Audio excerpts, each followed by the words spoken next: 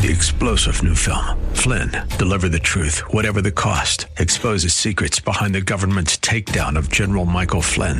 Flynn knew what the intel world had been up to. He ordered the first audit of the use of contractors. This set off alarm bells. He told the truth. He was the most dangerous person for Donald Trump to hire. They had to get rid of Flynn. Flynn, deliver the truth, whatever the cost. Available now. Watch it today. Go to salemnow.com. salemnow.com. History has clearly shown that Christ is required to overcome the natural tendency of powerful forces to destroy God-given rights, including the right to hear and speak His truth. Welcome to Biblical Citizen. Let's roll. Here to discuss current events from a biblical worldview and how we as believers can be salt and light in our culture and in the political arena. Biblical Citizen Let's Roll seeks to educate and activate Christians at the grassroots level, helping them to live out their responsibility to influence civic affairs for good. Now, here are your hosts on K-Praise. Hello, Biblical Citizens. I'm Rob Jenks, a church elder, and sitting across from me again in the studio again this week is Dr. Gary Cass, who's a local pastor.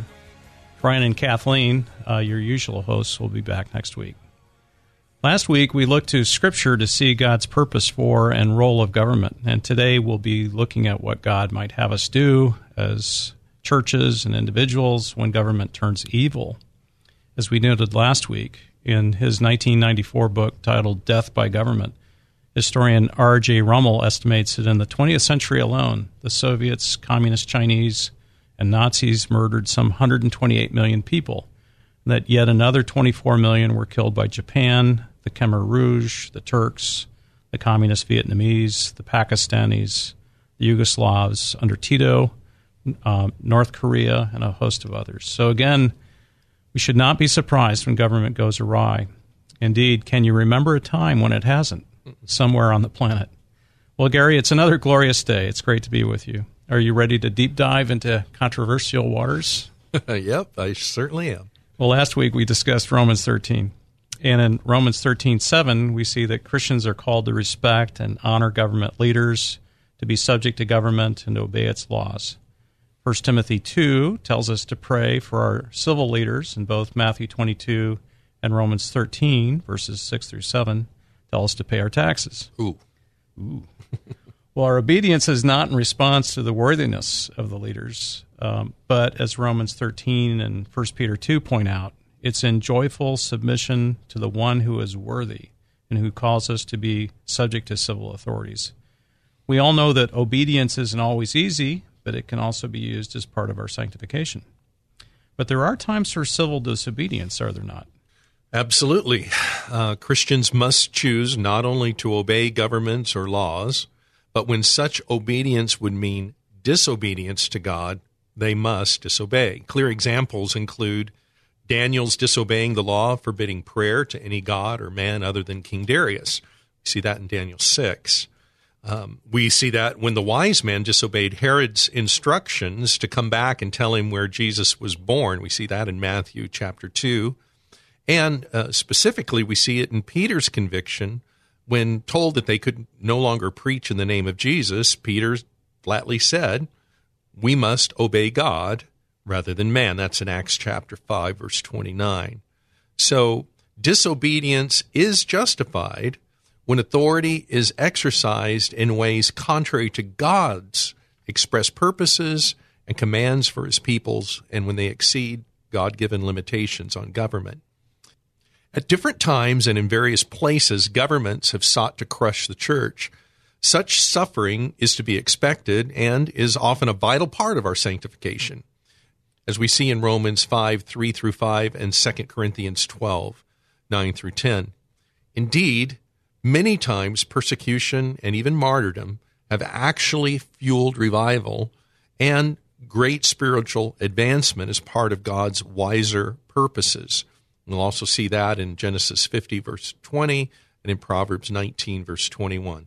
Interesting. So in general, we're to obey whenever possible, but certainly not when government commands us to do that which God forbids, or forbids us from doing what God commands. That part is pretty straightforward. But this year has been a challenge, has it not? What if the church is successfully deceived for a season? What then? Well, good churches have really struggled through this season with the COVID pandemic and with the overreach of Sacramento, and have landed in different places. It's easy to look back and second-guess each other. But what we saw, I find very disturbing. We were told by civil authority to violate God's word and not gather for worship. So there better be an irrefutable threat to human life if we're going to obey them. And some churches stayed open regardless, and I respect that. Others gave civil leaders the benefit of the doubt. But then 2 weeks to flatten the curve became 2 months, then 6 months, and then a year, and all in the midst of a hyper-partisan election season. Some soon realized, and some earlier than others, that the science and the so-called facts were being manipulated. Recent victories by California churches in the U.S. Supreme Court against our governor's overreach and arbitrary edicts have vindicated those of us who defied the governor and had our church worship services anyway. The troubling thing for me is the way the church seemed to lay down their rights so easily. Rights our Christian founders bled and died to bequeath to us, the rights to assemble and to the free exercise of religious liberty. Of course, some church mocked the governor by proclaiming their worship services to be protests, because apparently COVID-19 can't be spread in the midst of a protest. I hope out of all this, we get a better sense of what it means to be biblical patriots who have a proper and I think skeptical attitude when it comes to government power, as did our founders. Power is corrupting, and there's never anyone more intoxicated on it than a do-gooder government bureaucrat. Someone famous once said, "The most terrifying words in the English language are, 'I'm from the government, and I'm here to help.'" Now, perhaps we know why that's true. Wow, so it's been a tough year, and it's been tough to get good information, I think, for a lot of church leaders. And so it's just another situation where we really have to be on top of proper news sources and to have good situational awareness. Well, let's shift gears a little bit. What about sending missionaries to countries other than our own, whose governments command their people to do that which God forbids or forbids them from doing what God commands? Should we go? Should we refrain? Should we fear them? Well, there is no exception in the Great Commission. We are to go and make disciples of all nations, not just the friendly ones and the ones that respect human rights and religious liberty. In the 1980s, I had the privilege of working behind the Iron Curtain with Christians in the underground church, and we gladly defied the Soviet communist government because its laws were illegitimate. We smuggled in parts for a printing press, which was illegal, so that the underground church could print Bibles and Christian literature. We even brought in a recording studio and a bunch of high-speed cassette duplicators because that's the way the underground church was communicating. We even smuggled a young man out of Romania so he could go and attend a Baptist Bible college. So this was not sinful or illegal before God because the government had overstepped its limits. It's never illegal to violate an unlawful order. And we saw that the apostles did just that when the civil leaders of their day told them that they must not preach. And Peter said, we must obey God rather than man. So nothing's changed. And today we're watching our government demand that we as Christians co-sign on their politically correct rebellion against God. But as believers, we're called to obey God, just like the Christians all around the world and all through time who had to risk all to honor the Lord.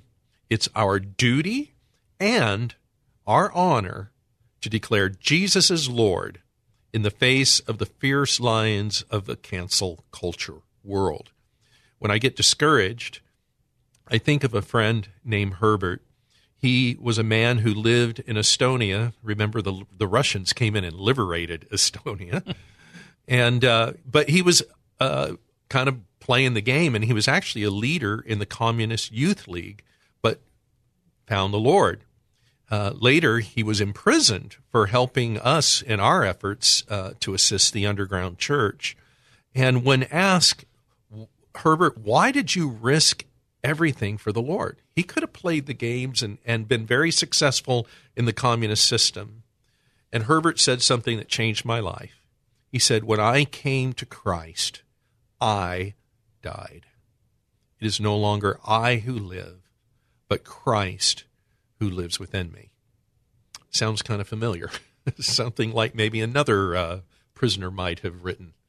Well, thank you for those stories. And as I recall, you went into the Soviet Union through a variety of East Bloc nations numerous times, right. And which is a testimony to the fact that the Lord was protecting you and to the power of prayer. And that protected so many of the people in those countries who risked their lives and their families. And I'm so grateful because it was very early in my Christian life. And to come into contact with people who have just risked everything for the gospel, that became normal to me. And then you come back to the West and not so much. Well, thanks for sharing those stories. We need to take a short break, and when we return, we'll be discussing the issue of civil disobedience and obedience a bit further. There is more Biblical Citizen. Let's roll. Still to come on K-Praise.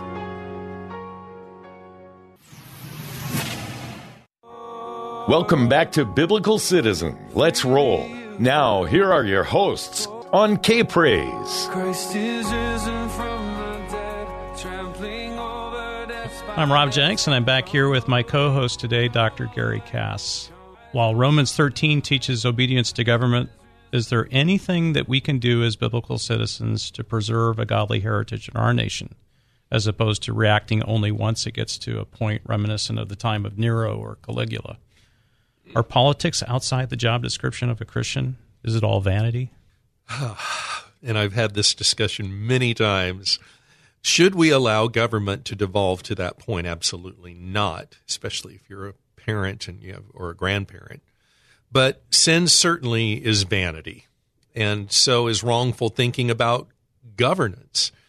Scripture, however, teaches that God and God's word and God's law are unchanging because God's nature is unchanging. And we see that in Hebrews 13:8, and 1 Peter 1:25, Matthew 5:18 also teaches that when there's a conflict and we see that bad government are functioning, it's not an inherent part of the universe. Rather, they're both a result of sin. So we can resist that, just like we resist sin in our own life. Proverbs warns us about having a hot temper against having a perverse and greedy heart, and giving in to sin. And there's even more. There's evil desires and hatred and pride and war and lust and just foolish arguments. We're to be resisting sin, but we resist it individually. We resist it in our homes. We resist it at work and at school, and all we're doing now is extending that. When we resist evil, we're just resisting sin in the government. So Scripture also teaches us that the peace that we seek, the peace that we sometimes think might come from just ignoring unjust government and just pretending everything's all right, that it's only God's to give us. And it's true. It comes to us through Christ. God does give us his peace, and that's the fruit of the Holy Spirit in our life. And I think we should take comfort, especially sometimes these days where Jesus said, I've said these things that in you may have peace. In the world you will have tribulation, but take heart, I have overcome the world. Isaiah also reminds us that the effect of righteousness will be peace, and the result of righteousness will be quietness and trust forever. 2 Corinthians 5:21 says, He, that is God the Father, made Christ, who knew no sin, that was, he was sinless, to be sin, that is, to absorb and to take the punishment of our sinful life. He became a sin offering, so that he might become to us the righteousness of God in Christ. So that's where true spiritual peace comes from, only through Christ. But then it needs to be worked out. Now, men, especially men who don't know Christ, are always trying to turn this world into heaven or into utopias, but it never ends well. They always end up becoming some kind of dystopia. They never live up to their promises, just like we saw in the last century, the most bloodiest century in human history. Look at the lives of the people of the Soviet Union, North Korea, People's Republic of China, Cuba, Venezuela. What might have happened if those who were led to slaughter opposed their oppressors early on? Well, obviously, opposition matters. What about in the case of Nazi Germany and the deportation and death camps that were established and the type of resistance that was shown by Corrie ten Boom and her family, hiding Jews and saved countless souls? There's also the story of the German pastor Dietrich Bonhoeffer. Remember, he was executed in his last days of the Reich for conspiring with German military personnel in their plot to assassinate Hitler in order to stop the carnage in August of 1944, as opposed to losing another 1 million dead over the next 8 months. Now, were their actions warranted biblically? Absolutely. We celebrate what he did. But what about today? What about in the UK? What about in the US and what we see going on in Canada, where government evil is more nuanced? There is a very useful and helpful concept. It sounds kind of difficult, but it's not. It's called the doctrine of the lesser magistrate. Now, this idea was made popular first by John Calvin, who, after preaching on Romans 13, noted that Christians must submit to ruling authorities under normal circumstances, but it would be wise to elect popular magistrates, that is, people who are elected by the people and who are appointed to curb the tyranny of kings. At that point, he says, God has ordained them to serve as guardians of those liberties that God has bestowed. You can see more about this over history. It was an elaborate doctrine that was first employed by Lutherans in the Magdeburg Confession. This goes all the way back to the 1550s, in which they were being forced to convert to Catholicism, and they argued that the subordinate powers in a state, faced with a situation where the supreme power is working to destroy their religious liberties, they may go further than simply non-cooperation with the supreme power, but the lesser magistrates were to assist the faithful in their resistance to the superior power. This work drew heavily on the work of Martin Luther, who listed multiple conditions in which an evil ruler would be determined to be a tyrant or a beowulf, and one who needs to be opposed. And so that is our historic Orthodox Protestant heritage. The doctrine of the lesser magistrate is now a cornerstone of English and American law. It was not only a legal and theological basis for the Magdeburg Confession, but also of the Dutch Revolt in 1556, the Glorious Revolution or the English Civil War of 1642. It's the same thing that our founders used in the American Revolution in 1776. So, and we even saw it, frankly, in California last year, when we would see local mayors and cities and local sheriffs who chose, with impunity, not to enforce certain harmful, tyrannical orders that were coming out of Sacramento. And this reminds me of when I was pastoring out in East County. The pastors worked together to try to advance getting good people elected to political office, people that would uphold our liberties and not resist the church and our obligations to advance the kingdom of God. And as a result, we have a wonderful Christian mayor out there, a good friend of mine, Bill Wells. City council members are Christians. We got school board members elected as Christians. And these lesser magistrates, these lower political officials, have a job to do, which is to make sure that the higher authorities do not disabuse us of our rights and liberties. And even to this point, if you're going to get elected, you need to go and talk with the pastors to make sure that you are the right kind of candidate. Now, these churches didn't stop preaching the gospel. They didn't stop doing their discipleship ministries. We can actually do more than one thing. And as a result, what does the book of Proverbs say? When the righteous rule, the city rejoices. So we have a lot of good, happy things coming out of East County because we have godly, lower magistrates who are doing their jobs. And all those preachers are still preaching and sharing the gospel and discipling, as well as being engaged in the community. So Absolutely. You can do all of it, right? Absolutely. It's interesting that you were mentioning Luther and the Magdeburg Confession of 1550. He had this concept called the beer wolf, and I had to go look that up because, that's another word in German for werewolf. And you go, what in the world is that all about? Well, it's a term that he used to describe a ruler who overturns the moral order upon which the law is based. Right. So that's getting uncomfortably close to the present day, is it not? Yes. Well, I couldn't.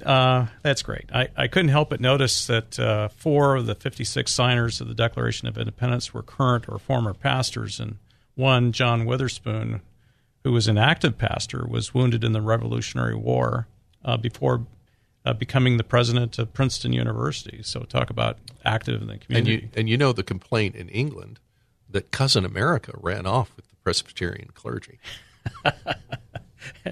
So it's interesting. So back in those days, there was no question about forming universities, starting hospitals, getting engaged even in a combat if necessary.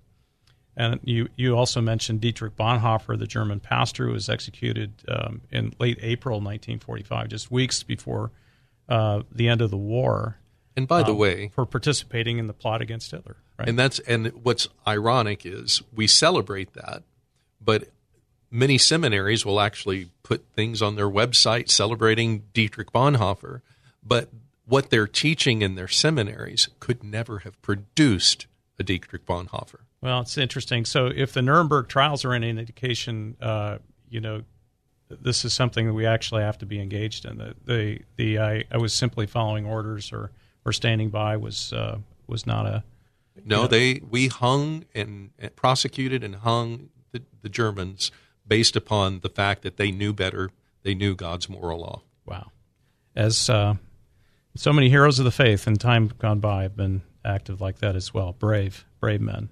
Well, thanks, Gary, for sharing, for being on the show and sharing God's word with us. To bless your neighbor this week, we would encourage all of you as listeners to share the gospel with them and to talk about what's happening around us. See what you can do, too, to bring the light of God's truth to bear on local government. If you can, get involved. As Irish statesman and English MP Edmund Burke once said back in the 18th century, the only thing necessary for the triumph of evil, is that good men should do nothing. May that never be said of us. May the Lord in that final day say, well done, good and faithful servant. Well, God bless you all. Brian and Kathleen will be back next week. Thanks for joining us for Biblical Citizen. Let's roll. Join us next week at this same time as Kathleen Melanakis, author and retired registered nurse, and her husband, Brian Melanakis, former company president, explore the deeper issues and spiritual forces behind the news and how we as believers can be salt and light in our culture and in the political arena. Biblical Citizen Let's Roll seeks to educate and activate Christians at the grassroots level, helping them to live out their responsibility to influence civic affairs for good. Next week, we will cover more major news happening from the view of the biblical citizen. To learn more about the show, how to become a guest or sponsor, send an email to biblicalcitizen@gmail.com. That's biblicalcitizen@gmail.com. This has been Biblical Citizen. Let's roll on K-Praise. 3-star general Michael J. Flynn, head of the Pentagon Intelligence Agency, knew all the government's dirty secrets. He was one of the most respected generals in the military. Flynn knew what the intel world had been up to. He understood its funding. He ordered the first audit of the use of contractors. This set off alarm bells. The explosive new documentary, Flynn, Deliver the Truth, Whatever the Cost, uncovers the facts behind this scandal. Flynn told the truth. He was the most dangerous person for Donald Trump to hire. I find out the worst enemy that I'm going to face in my life is right here in America. They took my assessment and they wanted me to change it. And I was like, I'm not changing it. They had to get rid of Flynn. With in-depth interviews, archival footage, and never-before-seen personal records of the man behind the headlines. I just felt like I was drowning. Flynn, Deliver the Truth, Whatever the Cost. Available now. Watch it today. Go to salemnow.com. salemnow.com.